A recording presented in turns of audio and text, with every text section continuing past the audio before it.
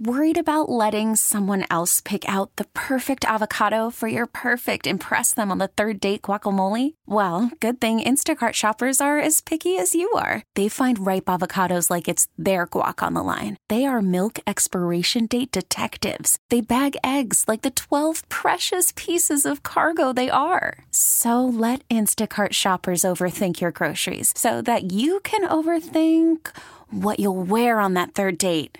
Download the Instacart app to get free delivery on your first 3 orders while supplies last. Minimum $10 per order. Additional terms apply. Space, the final frontier. These are the voyages of the Starship Enterprise. Its continuing mission to explore strange new worlds. To boldly go where no one has gone before. Engage. Church Enterprise. This is Captain Jean-Luc Picard. Captain Catherine Janeway. Captain Sisko. This is Captain Jonathan Archer. Special Miss Burnham. Red alert. Photon torpedoes, fire. The official Star Trek podcast. Engage. Make it so. With your host, Jordan Hoffman. That, sir, is illogical. And to make sure that history never forgets. This is Engage. Hailing frequencies open, sir. And hello, welcome back to the newest and latest episode of Engage, the official Star Trek podcast. I am your host, Jordan Hoffman. Now hear this. And today we have with us Brian. Hello, Brian. Hey, Jordan, how are you? I'm doing great, man. We just watched episode 115, the last episode of season 1 of Star Trek Discovery. And let me tell you, it is a closed loop. Or at least it seemed that way. Yes, absolutely. I feel the same way. If you if your stream of CBS All Access was to have been cut off 60 seconds before the end of this episode, it would be like everything's tidy and neat, and the character arcs are perfect, and everybody's where they're supposed to be. But then trouble brews, and something comes in, and it's a big deal. And should we be the types of people who eat their dessert before they have their dinner? Yeah, we've done it before. Why? How do you not address the elephant in the room? That's the elephant coughing. Brian, can you eat your pudding if you don't eat your meat? Is it Gormangander week? It's a dead whale. It's space whale. So let's do it. Let's say red alert. No, let's say black alert. Black alert. Black alert. Holy smokes. Let's talk. Let's ignore the first. If the episode was 47 minutes, let's ignore the first 46 and just talk about the last minute of the show. Everything's going smoothly. And then they're zooming away at warp speed to Vulcan. I'm talking now about our crew of Discovery. And they say, uh-oh, we've got a hailing frequency. What's this all about? And it's the Enterprise. And before we even saw it, we saw the NCC like on the display. Yes. From either Ensign Reese or Ensign Bryce. One of those two. That's Bryce. That's Bryce? I think. No, we don't know. We don't know, but I love that. I'm starting to really care for those people. Like yes. I know their faces. I just don't know which face goes where. Well, those are the only two of those names I get confused. Everybody else I got down. I got Detmer down. I got Osakun down. I got Arium down. Yeah. But Bryce and Reese, why do they got to sound so similar? NCC, we know what that means. That means the Enterprise is here. Now, look, be honest now. We're in the honesty of this podcast. What was your initial reaction? What did you have a physical reaction when you saw this? Yes, I did. I watched this very, very, very early in the morning, and I did have a physical reaction to the point where my wife shut a door. Wow! You woke the baby with your screams. No, he stayed asleep, thankfully. But but yes, it was pretty exciting. I think I was kind of dumbfounded at first. I mean, it's like I didn't expect that we would actually see this. I think that reading the prequel novel definitely kind of set the stage for it. Yeah. But I imagine that someone who hasn't read the novel yet, which they should, it's very shocking. Yeah. Seeing the Enterprise, I feel like obviously it's cool. Like it's, oh my God, it's the Enterprise. It's back. But I also feel, and I have the whole off season to sort of grapple with this is that Discovery has taken such pains to identify itself separate from the Enterprise. And I'm not talking about ship design and costumes and what the Klingon foreheads look like. I just mean like it's been very clear that yes, this is set 10 years prior, and yes, we've already had crossover characters. We've had Sarek and Amanda. We had Harry Mudd, but we don't need the Enterprise. We can stand on our own 2 feet. And I think when we get to the second part of the show, where we actually talk about the meat of this episode and the whole first season in general, I feel like season 1 of Discovery is a big win. I think it's achieved everything that it needed to achieve. And these characters, I love them for who they are. And I weep with Stamets as Culber dies. And I cheer with joy as Michael Burnham receives her when her record gets cleared. And I laugh with Tilly, and I cowl in fear with Tyler. You know, all of these emotions I feel. And then the Enterprise comes, and part of me is like, yes, the Enterprise is my best friend, but I didn't think it was coming to this party, and now I have to reassess a little bit, you know? But luckily we have the entire off season, which is going to be God knows how many months, to figure out what they're going to do. I think the first question is that do they cast those characters, or is this literally like a little cameo, and then maybe the ship disappears, and then that's what the whole season's about? What happened to the Enterprise? I don't know. Where did that go? We have a lot. I mean, obviously, if they let's use the spore drive to follow it. Let's keep Captain Saru. There's so much that they could do with this. I mean, you know, the sort of the Occam's razor is they're receiving a distress signal from Captain Pike, so eventually they're going to meet Captain Pike, and on Captain Pike's ship obviously is Pike. There's number 1, Commander Una, she's called, and there's the yeoman with the red hair, and of course there's Spock. And Spock and Burnham are step siblings, so that's a big deal, and that's a big way to go. But from a real world point of view, we in the Star Trek fandom have recently undergone the trauma of recasting a Spock already. And we came away with it unscathed. I think you go down the list of the recasting of every member of the Enterprise bridge crew, and they knocked it out of the park. I mean, if you find somebody who really claims they dislike the Kelvin timeline, you can still point to them and say, but you like the cast, right? And they go, yeah, they're all pretty good. Chris Pine, Zach Quinto, John Cho, Zoe Saldana, Simon Pegg, Anton Yelchin, rest in peace. Who did I forget? Simon Pegg. Simon Pegg. Bones.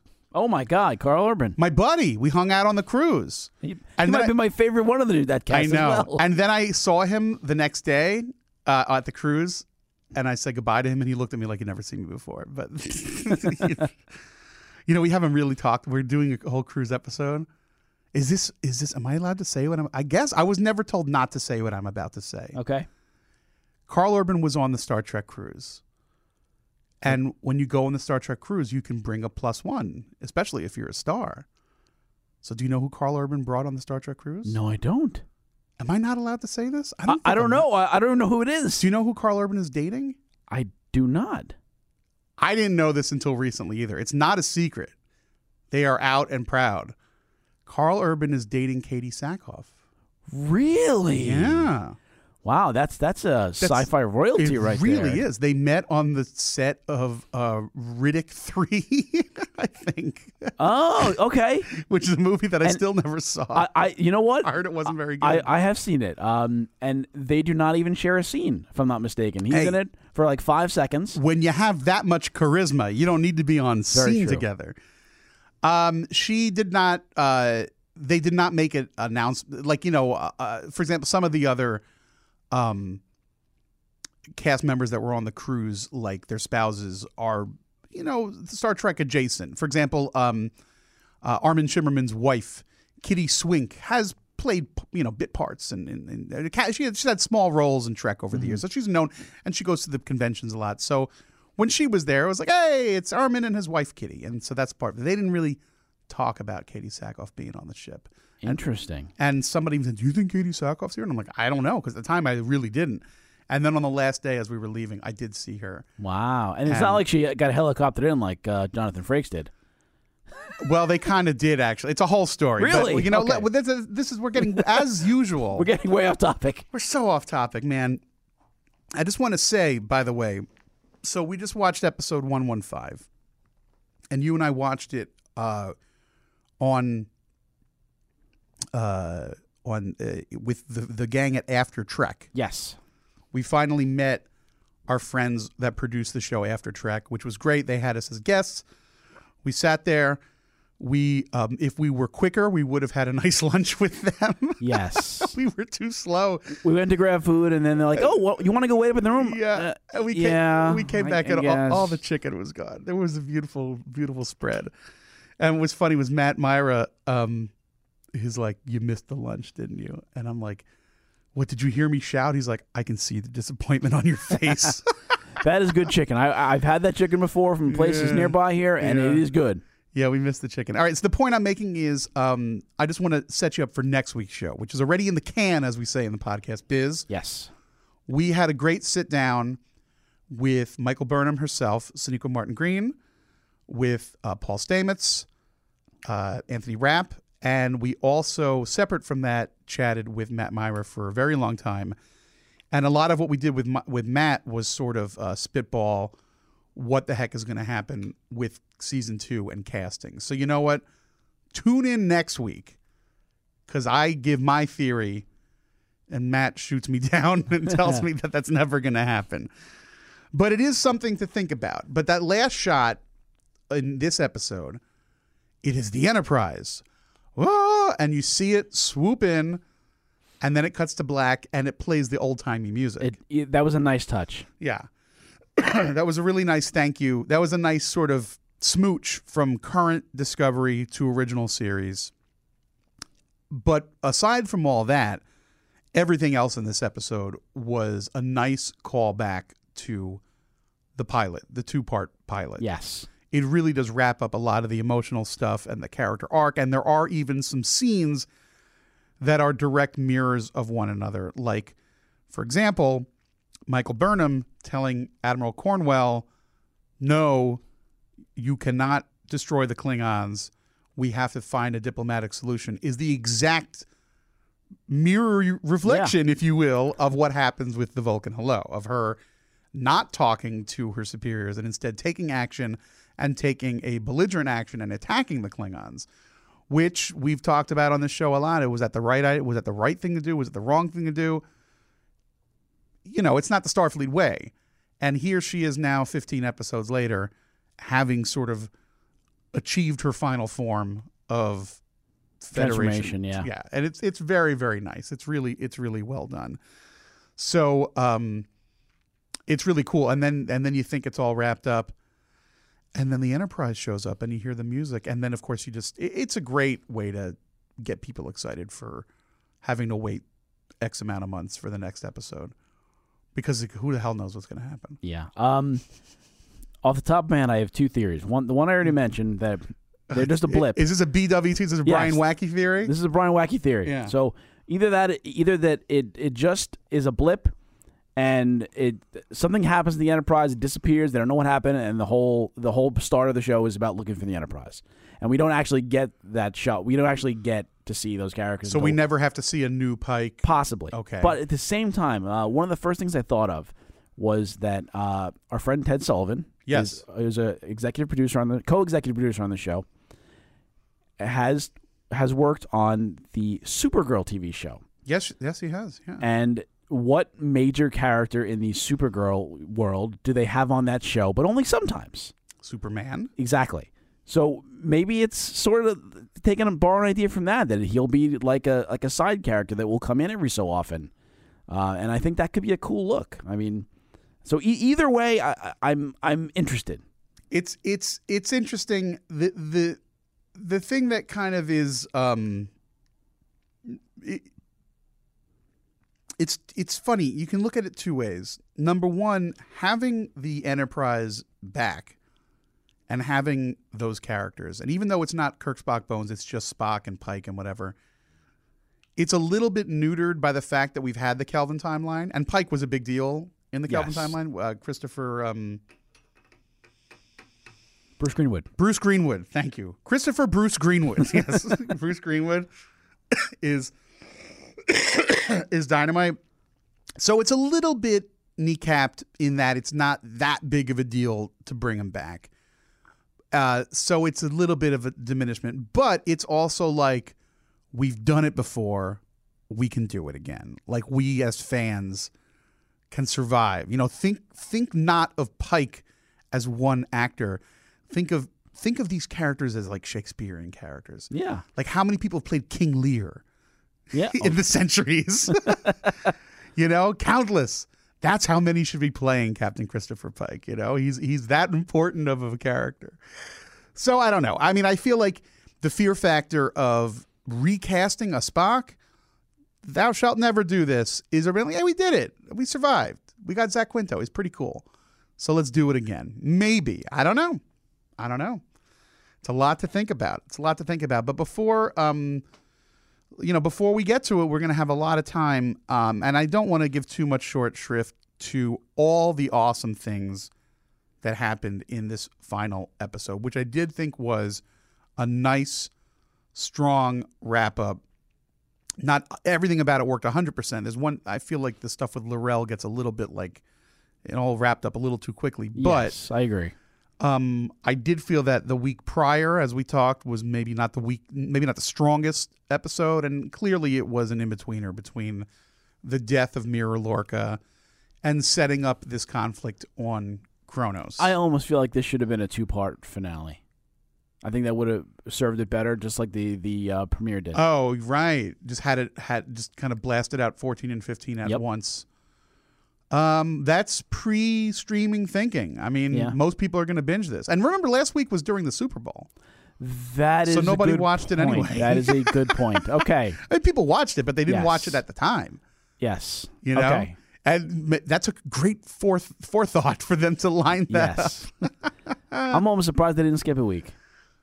Well, it's streaming. You don't have to. Yeah. That's the whole watch point. Right after. You could do it. But you can either watch Discovery or you can watch the Cloverfield movie. God, did you watch it? I haven't watched it yet. It's terrible. No. It's terrible. I've heard. It's awful. You can read my review at VanityFair.com. I stayed. I didn't review for Vanity Fair. I'm sorry. I reviewed it for Thrillist.com. And I was just hanging out. It was Super Bowl day. I wasn't doing anything specifically. I wasn't making nachos or anything. And I got a ping from my editor at Thrillist.com. And he's like, I think they're going to dump Cloverfield tonight. First of all, Cloverfield was called the God Particle up until a week ago. Yep. God Particle is Cloverfield 3. Okay, cool. I think they're going to show it the minute the Super Bowl is over. Oh, wow, that's kind of exciting. You want to review it? Sure. And I was excited. I was actually going, when the hell is this game going to end? I want to see the new Cloverfield movie because I love the first one. And I love the second one especially. Yeah, They're second both one was good too, yeah. Really, really good. This stunk. What a stinker, I tell you. So, but this episode, number 115, has a lot that's going on in it. It's got Clint Howard. Great cameo. As a drug dealing Orion. They shoot all the Orions in a weird low lighting, so they don't look that green. They just kind of look really white. I guess it depends on how you have your TV, but it looks at times really white and kind of shimmery. Yes, it was a little. The Orions were a little strange. I feel like the makeup for all the other races has been very good. Yeah, but it looked a little bit like it was green face paint. I feel like it was the lighting of this room. Yeah. Like there was like one shot when they first get down to Kronos and they're in the Orion zone. What do they call it? The Orion Embassy or whatever. They call it the Embassy Zone. I don't remember what they call it. The Outpost? Orion Outpost. Town. O-Town. Okay. Hanging out in O-Town. So they're hanging out in O-Town, and they get there, and the first Orion they meet in the street, she looked pretty great. You only saw her face. She was wearing a cool leather jacket. The one they sold the guns to? Yeah. Okay, yeah. Nausicaan pistols, which was another nice callback. Actually, just Georgiou commenting on that Lorca must have accumulated some some things. was Like great. that was a nice callback too. Really, That was great. I was thinking, what are they going to do? Bring the Gorn skeleton down there? Like, what is that going to be? So the Orions were nifty, and then they got the kind of this strip teasing Orions. Another call back to the cage, really, when you first saw Vina dancing. Classic, the green girl, Orion slave girl. But this was a slave boy and a slave girl, which was a nice touch. Couldn't quite tell whose rear end we were looking at. Yes, there were a lot of those. There were a lot of rear ends, a lot of thong underwear, and if that was the man, I couldn't tell. He certainly does a nice shave job because he was a very sleek, smooth young man. And then, but then I think Clint Howard was probably my favorite bit, and that and all the Tilly stuff was really funny. I thought, Tilly was again great. And I just have to say, it just going from introduction to Tilly, which I was, if you go back and listen, I was a little iffy on because it was a little jarring. I thought at first, I said that. I absolutely love Tilly. Yeah, she's I could so not much imagine fun. the show without Tilly. No. Yeah, I think on the first episode, when she first showed up, episode 3, you might have been a little bit like, oh, she's too much from our world, or people on Star Trek don't act like that. She's all twitchy. She's got she's a nervous energy. She first of all, the performance is just hilarious. Now we watched it today with the After Trek studio audience. Yes. Which we should let listeners know are like they pack the house. We're talking hundreds and hundreds of people come to After Trek to watch this thing. I'm kidding. It's a very small group of people. It's in a very small theater. If you ever go to a TV taping, it's you're always like, this is the set. It's so small. I mean, it's a classic one of those situations. But we did watch it beforehand with the group of people that were there. And it was great for me and for you, I think, because we'd both seen the episode before. I watched it last night. You watched it this morning. And I was kind of watching this group of 3 young girls that were on the couch.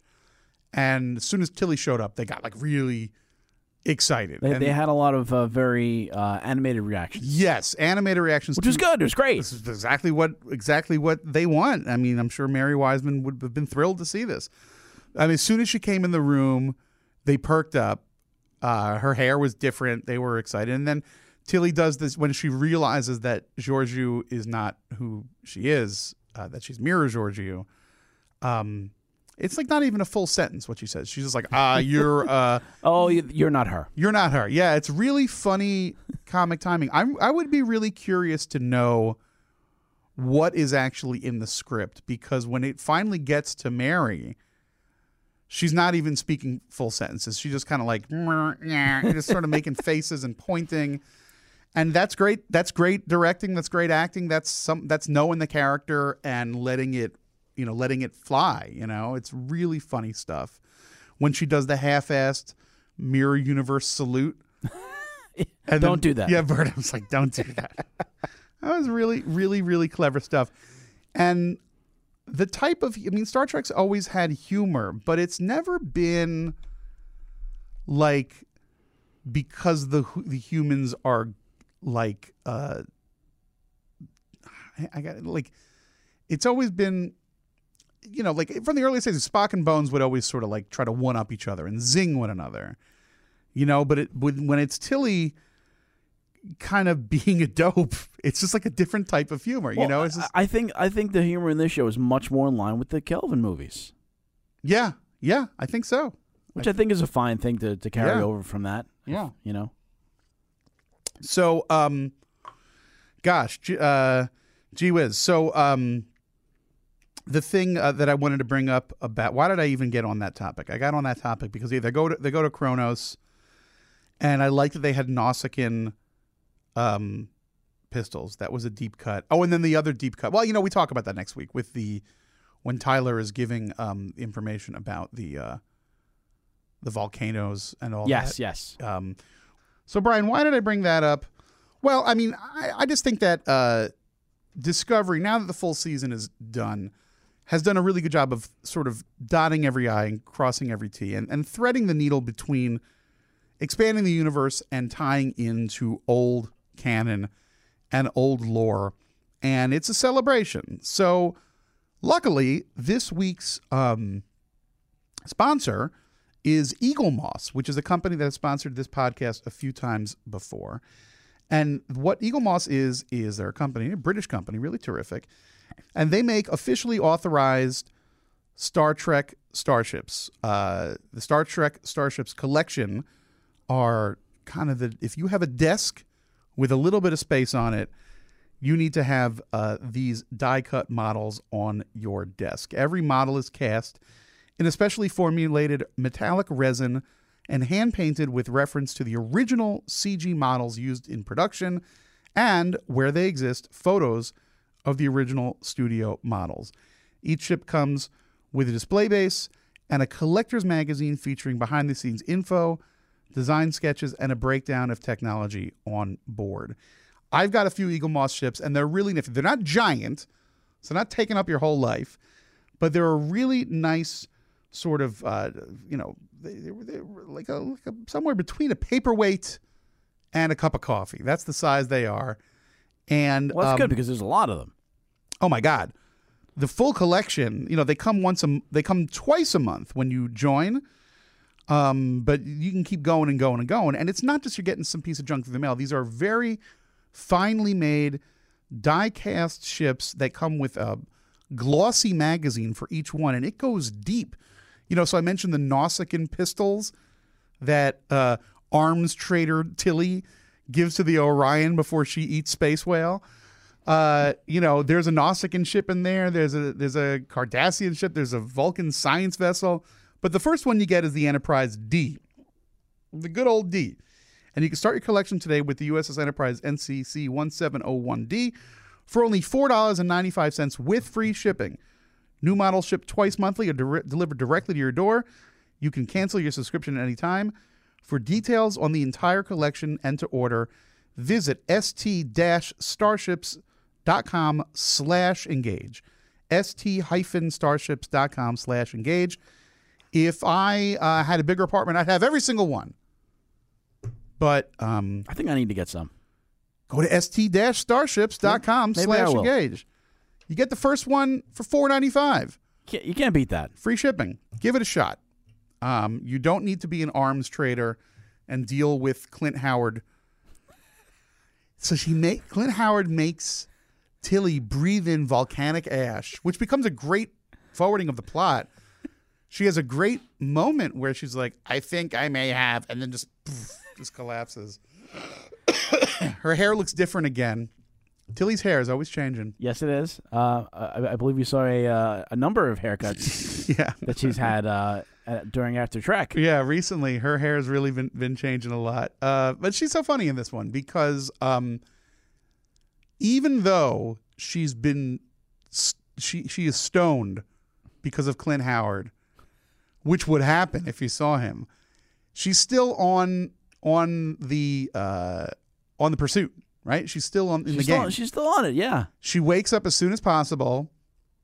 She yells at Clint Howard, but is not threatened by him. She's like, go away. Or she's like, stop that. Yes. She kind of swats. And his line was also very funny, too. It's like, what do you expect? I'm Orion. Yeah, what do you want me to do? Of course I'm trying to rob you. Try to rob you. And then when she knows that she needs the cutter, she's like, give me that. And then she calls Burnham, and she's like, look, we have to reassess. Now, here's the question. The Cornwall was really planning to destroy the Klingon homeworld. Yes. And Sarek, did he sign off on it? Yes, he did. He knew. This, I believe it was brought originally to Sarek. The real plan was put to Sarek first, who then communicated it to Cornwell. Wow. So yeah, they're both heavily implicated in this plan. Cornwall, I'd buy it because she's human and her planet's about to be destroyed. I guess Vulcan is next. Right? They're coming after all the Federation. I mean, the Klingons. From that map, I mean, I don't know exactly where all the planets lie, but they said that there was a good chunk of the universe that the Klingons were controlling and attacking. I mean, to say that they've just taken down star bases and no home planets yet is a little. Yeah. And I guess they were implying that Earth was the only one standing still, but well, I know all their star bases were gone, and yeah, like you say, and at the end they said Andor, Tellar. It's funny they never give the Tellarites any due. I was thinking about this a few weeks ago when they gave Emperor Giorgio her full name, and they gave her the list that the blah blah blah of the Terran Emperor. The High Priestess of Vulcan or whatever, the something of Andor, and then they don't say anything about Tellar. The Tellarites, I mean, the Federation is Tellar. The Tellarites are one of the main ones, but they never get any respect. I don't think they even got a line all season. No, they just showed up, and at first I barely even knew it was them. Like, I think it's a Tellarite. I don't know, some ugly dude. They're the Rodney Dangerfields of the galaxy. They get no respect. They get no respect. They get no respect at all. Man, oh, man. So it's not drones. They're not mapping military targets. They're going to blow Klingon to bits. And that's Kronos. And this is heavy shit, certainly. And this is the arc. This is the moment. This is Michael Burnham with her wingman, Saru. And with Saru, this bridge crew, they all stand up. I am Spartacus, every one of them. And they stand up to the higher ups and say, no, we are Starfleet. We're not going to do it. And that's kind of, I think, what this whole season has been about. And Lorca was a diversion, and the Mirror Universe was a diversion, and the tardigrade and the spores and all that was all a big rigmarole. Story-wise, like the most important thing that happened in this season was Burnham going from I'm going to take action and attack the Klingons to Burnham saying, Admiral, we got to stop this. And there have been hints of that along the way. I mean, Saru's had some good rousing moments, but this was really, I mean, if you could only take one 10-second clip to summarize season 1, I think that's it. And I mean, yeah, you can really, although they say otherwise in the episode, you can say that this is really her second chance to get it right. Yeah. She says there are no second chances, but this really is a second chance for her. This is the very same concept that got her in trouble in the first place. Yeah. And she makes the right move this time. Well, we'll see about that. I'm sure there'll be complications down the line, but... Absolutely. So what do you think? Huh? I mean, the other thing is getting L'Rell to the cave and what she says to L'Rell. She has to sell L'Rell on taking... She's got the big iPad in her hand. This yes. iPad will save you. That felt very Captain Kirk to me. Captain Kirk original series. His back would be against the wall, and he would somehow talk his way out of a problem and convince alien races to work together. He would read the Constitution of the United States and somehow get things to work. He would blow up a computer bank and get Emini 7 and their foes to work it out. That's really felt old school TOS to me. Burnham in that cave talking to L'Rell and saying, "Now it's with you." It's like Return of the Archons. We've blown up the whatever the hell the computer was called, and now it's up to you. So that part was awesome. But then because this is this show has been kind of getting its fingernails dirty and really going in with all the characters. We follow L'Rell. I mean, we like L'Rell, sort of. I do like L'Rell. I find her a very intriguing character.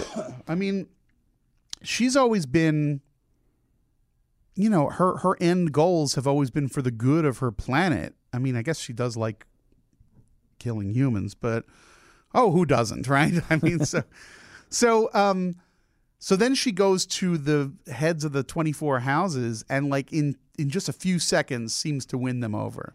And that I do say, if I will give a criticism, it felt a little clean, don't you think? It does. I do like the idea of it. I like them selling L'Rell on it. I like her accepting this mantle and this burden. And I come from nothing. But yeah, they go from laughing at her to her showing an iPad and like, oh yeah, okay, we're good. No more those ships that are like 5 minutes from Earth. Call them back. Yeah, that felt a little clean. It felt like maybe something was missing there. But that has been the pace of a lot of the show has gone very fast. Yeah, I think, especially the last few episodes in the Mirror Universe. That I was when I was giving my wacky theories, I was thinking that we would end the season coming out of the Mirror Universe. Right. So they've been moving quick. So I mean, I like that. I like the resolution they came to. But yes, the speed at which they came to it was a little suspect. Yeah, and I also I understand why, story-wise, it's cool that Tyler goes with Laurel. I don't really know what his plans are, other than he just feels like a man without a home, and maybe he just wants to get away from Michael because he feels guilty around her, or just feels awkward. I mean, that they're going to end up together at some point. I think so. I feel agree. like they're going to meet up. We have not seen the last of him. No, and that's Michael's one true love, so it's going to be fine. But it is a little bit strange that I didn't see the twist coming that he would leave, and it wasn't one of those resolutions where you're like, well, of course he has to go. I'm like, does he have to go? I don't know. I did think so. I thought that I don't remember what character said it to about it, but the fact that because he is a human brain over a Klingon brain, they can't have him having sensitive Starfleet information. Oh yeah, that's true. I mean, he was not going to get reinstated. Whole ceremony. No, yeah. It makes sense for Burnham to be reinstated, but it does not make sense for Tyler to be reinstated. True. Yeah, he could go back to Earth and work in a restaurant, but he can't. He was not going to work on a starship again. Wow, that's a good point. A Federation starship. No, he can haul freight somewhere. A garbage scow. Well, I think he'll be doing something more important than that when we meet him again, hopefully. That'd be kind of like, oh yeah, I just pick up trash on Saturdays now. No, he's going to be doing something. That's a good point. Well, the other great thing about this is you have not one but two different cannibal food jokes. It's not technically cannibal because you got to be eating your own kind, but there's a nice little zing back and forth between the Emperor and Saru, where fear makes him tough, right? And then does he say be more palatable? Yes, I think most would find me to be unpalatable. Yeah, Saru is not keen on the Emperor. And then when Laurel sees the Emperor, I really love this line. Yeah, it's like, hey, we ate you on the sarcophagus ship. And what did she say? She looks like she needs more seasoning. It's pretty good. Yeah, some good zings. So that was the comedy highlight, that and Tilly stuff. And then the emotional stuff at the end when they're all getting their medals, a la Star Wars. And Stamets gets a special medal for Culber. Yes. Which that was a nice touch. It was a nice touch.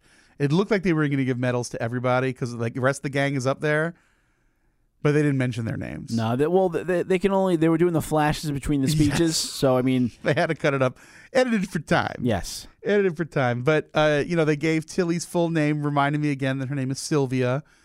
And then they go to Saru, and he's just Saru. He's got no middle name. He's got no first name. Maybe it is. Maybe that's all he's got. It's just the one name. So, I don't know. I was hoping we get to know what his first name was. When I saw that everybody else was getting their full name, I got excited for a second. Yeah, that's a good point. I mean, there's obviously an entire planet of Kelpians. Yeah. I mean, can you imagine if... I thought when I really did think that when the Admiral was reading the names, Sylvia Tilly, Paul Stamets, Hugh Culber, Herman Saru... I was really hoping we get some of that. Think about how many Kelpians there are, and then you have 4 letters. Yeah. To distinguish one. I mean, well, we've never heard another Kelpian's name. They could all be really lengthy names. That's a good point. It's a very good point. For all we know, I don't know. Melvin Saru, Mortimer Saru, or maybe I don't know. I don't know. What do you think? It's Todd. Todd Saru. Todd Saru. Bob Saru. Todd K. Saru.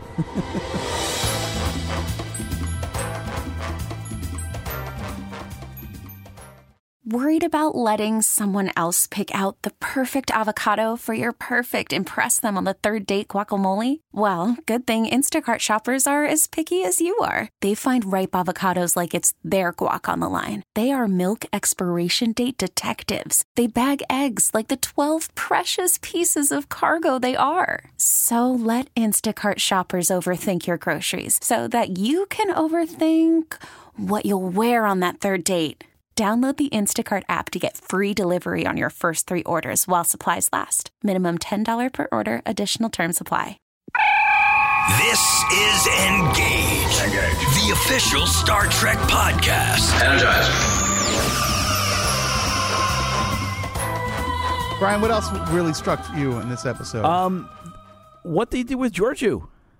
They kind of let her cut her to the wind. Cut her loose. I found that very shocking. I think it's a great setup for her to pop up again next season. Yeah. They're not going to kill her, and it wouldn't be right to imprison her because she was instrumental in saving the Federation. Yeah. And she didn't really commit any crimes in the Federation. That is very true. She was just mean. You know, I was well, thinking, she punched Tilly. She did punch Tilly in the face, which is a crime. That to me, that's a crime. Yeah. I got this whole vibe from the whole planet Xeon Kronos from a video game, Mass Effect. I'm familiar with Mass Effect. So Mass Effect 2, they go to a place called Omega, which is it's just like a place that's just exactly like that. It's all dark and grimy, and there's all gambling and Blade Runner. Yeah, very much like that. But there's this character named Arya T'Loak, who's voiced by Carrie-Anne Moss. Oh. That series has some great voice actors. Yeah. And she's basically, what is the line? She's basically like head bitch of Omega. And I kind of can almost see Georgiou kind of like taking over a place like that, starting her empire again in a place like that, in like a seedy location. Right. Well, that's sort of what Khan did. They put him on a planet, and he's like, I want to, in the original series, it was like he's going to build an empire from there. And there's even the line, I'd love to go back and visit that planet someday. So, yeah, she's not going to go out and like start, a soup kitchen. She's going to do something evil because that's who she is. I think she's going to be like a crime boss. Yeah. Which would be kind of cool. Yeah, I feel like probably some season 2, episode 6 or whatever, they're going to be like, oh, to get that thing that we need, we're going to have to go to planet blah, blah, blah and negotiate to get some dilithium crystals. And then there's Georgiou. There she is. And she's the crime lord. Makes perfect sense. I like the music, by the way, when the Orions, it was like vaguely Middle Eastern because they're breathing in volcanic ash. It's sort of like a hookah. Yeah. But not quite. And there's belly dancers, but not quite. So it's like vaguely Middle Eastern music. And again, Georgiou. So she's done sleeping with the 2 prostitutes, and the dude's like, "You've taught me so much." That was great. A nice touch. I was like, wait, what exactly did you learn this afternoon? I'm just curious. So, yeah, it was a good time. And I got to tell you, it really ended up. I was a little nervous because, I think if you go back and listen to last week's show, you can see it's pretty evident that it wasn't like I disliked it, but I felt like it was fine. And it was the only episode of this show that I would call fine.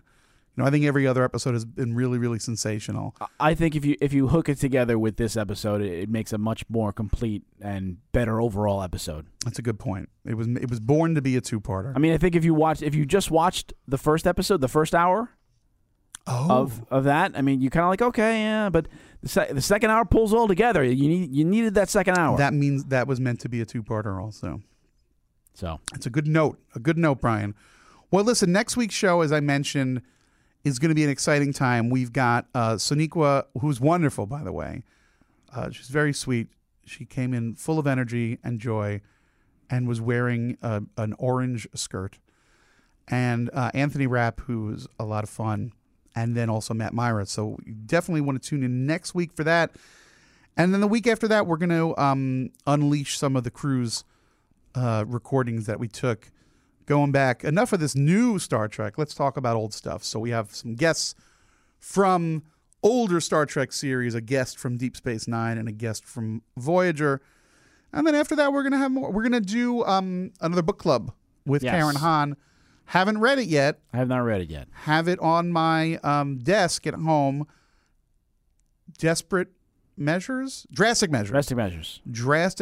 is Dayton Ward's second prequel, which means it's even further in the past than the first prequel novel. Did you know that? Yes, because Desperate Hours is a year before the Battle of the Binary Stars, and Drastic Measures is prior to... Because it mentions that, because as we know on the cover is Captain Lorca and Captain Georgiou. Right. And they mentioned the Baran. So obviously that was destroyed in the show. Prime Lorca. So yes, Prime Lorca. Good old... nothing like grilling up some Prime Lorca. But better than Space Whale? The Space Whale looked like tuna steak. It kind of did. Well, we did learn what they used to make it. Yeah, it was sesame or something. Sesame? They said something about coconut flakes. Coconut flakes, yes. Coconut flakes. That's what it is. Coconut flakes and I guess some kind of starch. Yeah, that was funny too when she was spitting out. I'm excited for Mary Wiseman's career. Sonequa Martin Green is sort of she's like ready to, like, she's a leading woman, yes. Like she's got it down. Like her career is gonna be great, like she's gonna be doing this for a while. But she is, and I don't mean to diminish in any way what she does, but she is like a classic leader, Yes. Action, drama, she's like a classic. Mary Wiseman is like, I don't know what the hell she comes from. She's a very unique performer because she can be strong. She's really, really funny. And, she's not going to only do Discovery her whole career. She's also very young. She's got a whole career ahead of her. She's got a whole career ahead of her. And who knows what's going to happen. So I think that I hope she doesn't just do romantic comedies. I hope she does, unless she wants to do romantic comedies. She can do whatever she wants. Right. That's right, Brian. She can do whatever she wants. You are, after all, essentially irrational. That's Spock to me, telling me to shut up. Anyway, so that's cool. Well, listen, thanks again for listening. We did it, man. We did the full season. Next week, as I said, we got some guests, and let's take a little time for it to digest and sit because it's still coming at us at warp speed. One season down of Discovery. We did it, folks. We did it, fans. We I don't want to say reboot because that's not the right word. We relaunched Star Trek on television. We did. We did a whole season. It's one big story. It deviates. It goes weird. It goes to tardigrades. It goes to mushroom spores, mirror universes. You got people killed, agony booths. Forget about it. People are eaten. Landry got killed twice. She got killed twice. Has anyone else been in Star Trek been killed twice?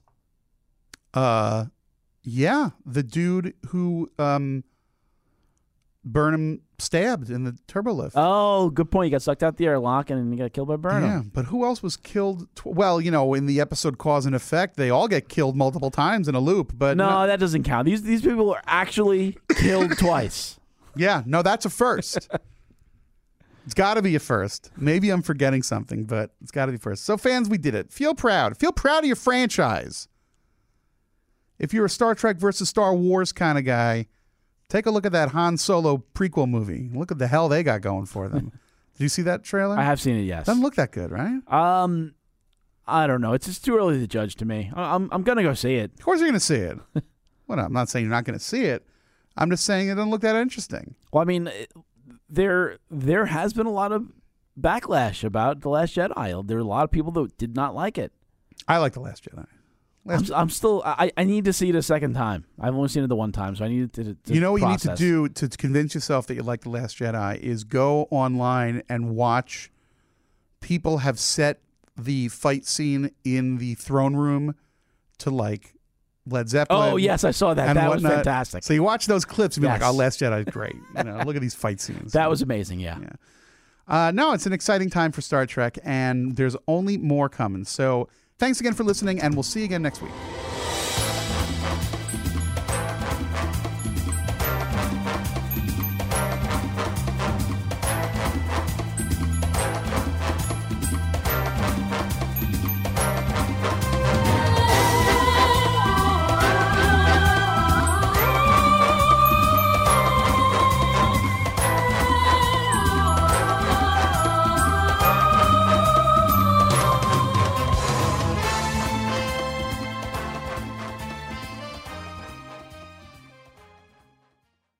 This episode is brought to you by Progressive Insurance. Whether you love true crime or comedy, celebrity interviews or news, you call the shots on what's in your podcast queue. And guess what?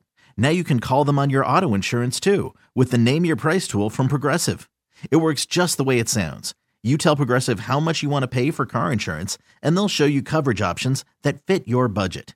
Get your quote today at Progressive.com to join the over 28 million drivers who trust Progressive. Progressive Casualty Insurance Company and Affiliates. Price and coverage match limited by state law.